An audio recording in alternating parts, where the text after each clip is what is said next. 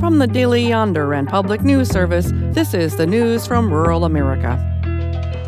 Race and slavery had a lot to do with why things in our community began to decline. Keisha Curran is the mayor of Tallahassee, Oklahoma, the oldest of the state's 13 historically all-black towns originally founded on Indian territory, where tribes had enslaved African Americans. It's also the only small town to join the coalition launched by Los Angeles Mayor Eric Garcetti, Mayors Organized for Reparations and Equity. We've never had a serious, solutions-oriented conversation about restitution to enslaved people or to their descendants. Tallahassee, population 150, is working to create a museum or tourist center as part of the pilot program for reparations.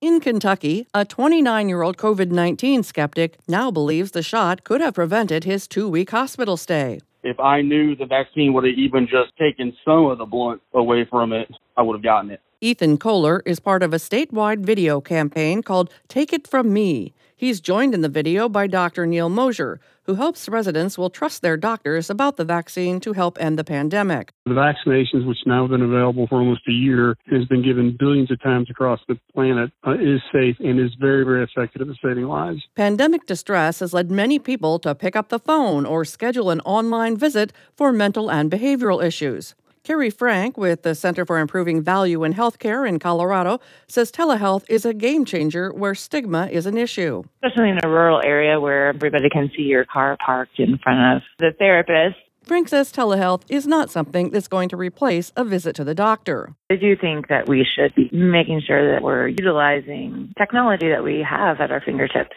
Meanwhile, from pumpkin patches to haunted houses, many rural communities use what's at their fingertips to make Halloween add up. Ask Martha Lynn, a longtime resident of Villisca, Iowa, who has turned a local mystery into a year-round destination. Let me tell you something. It is a profit-making place.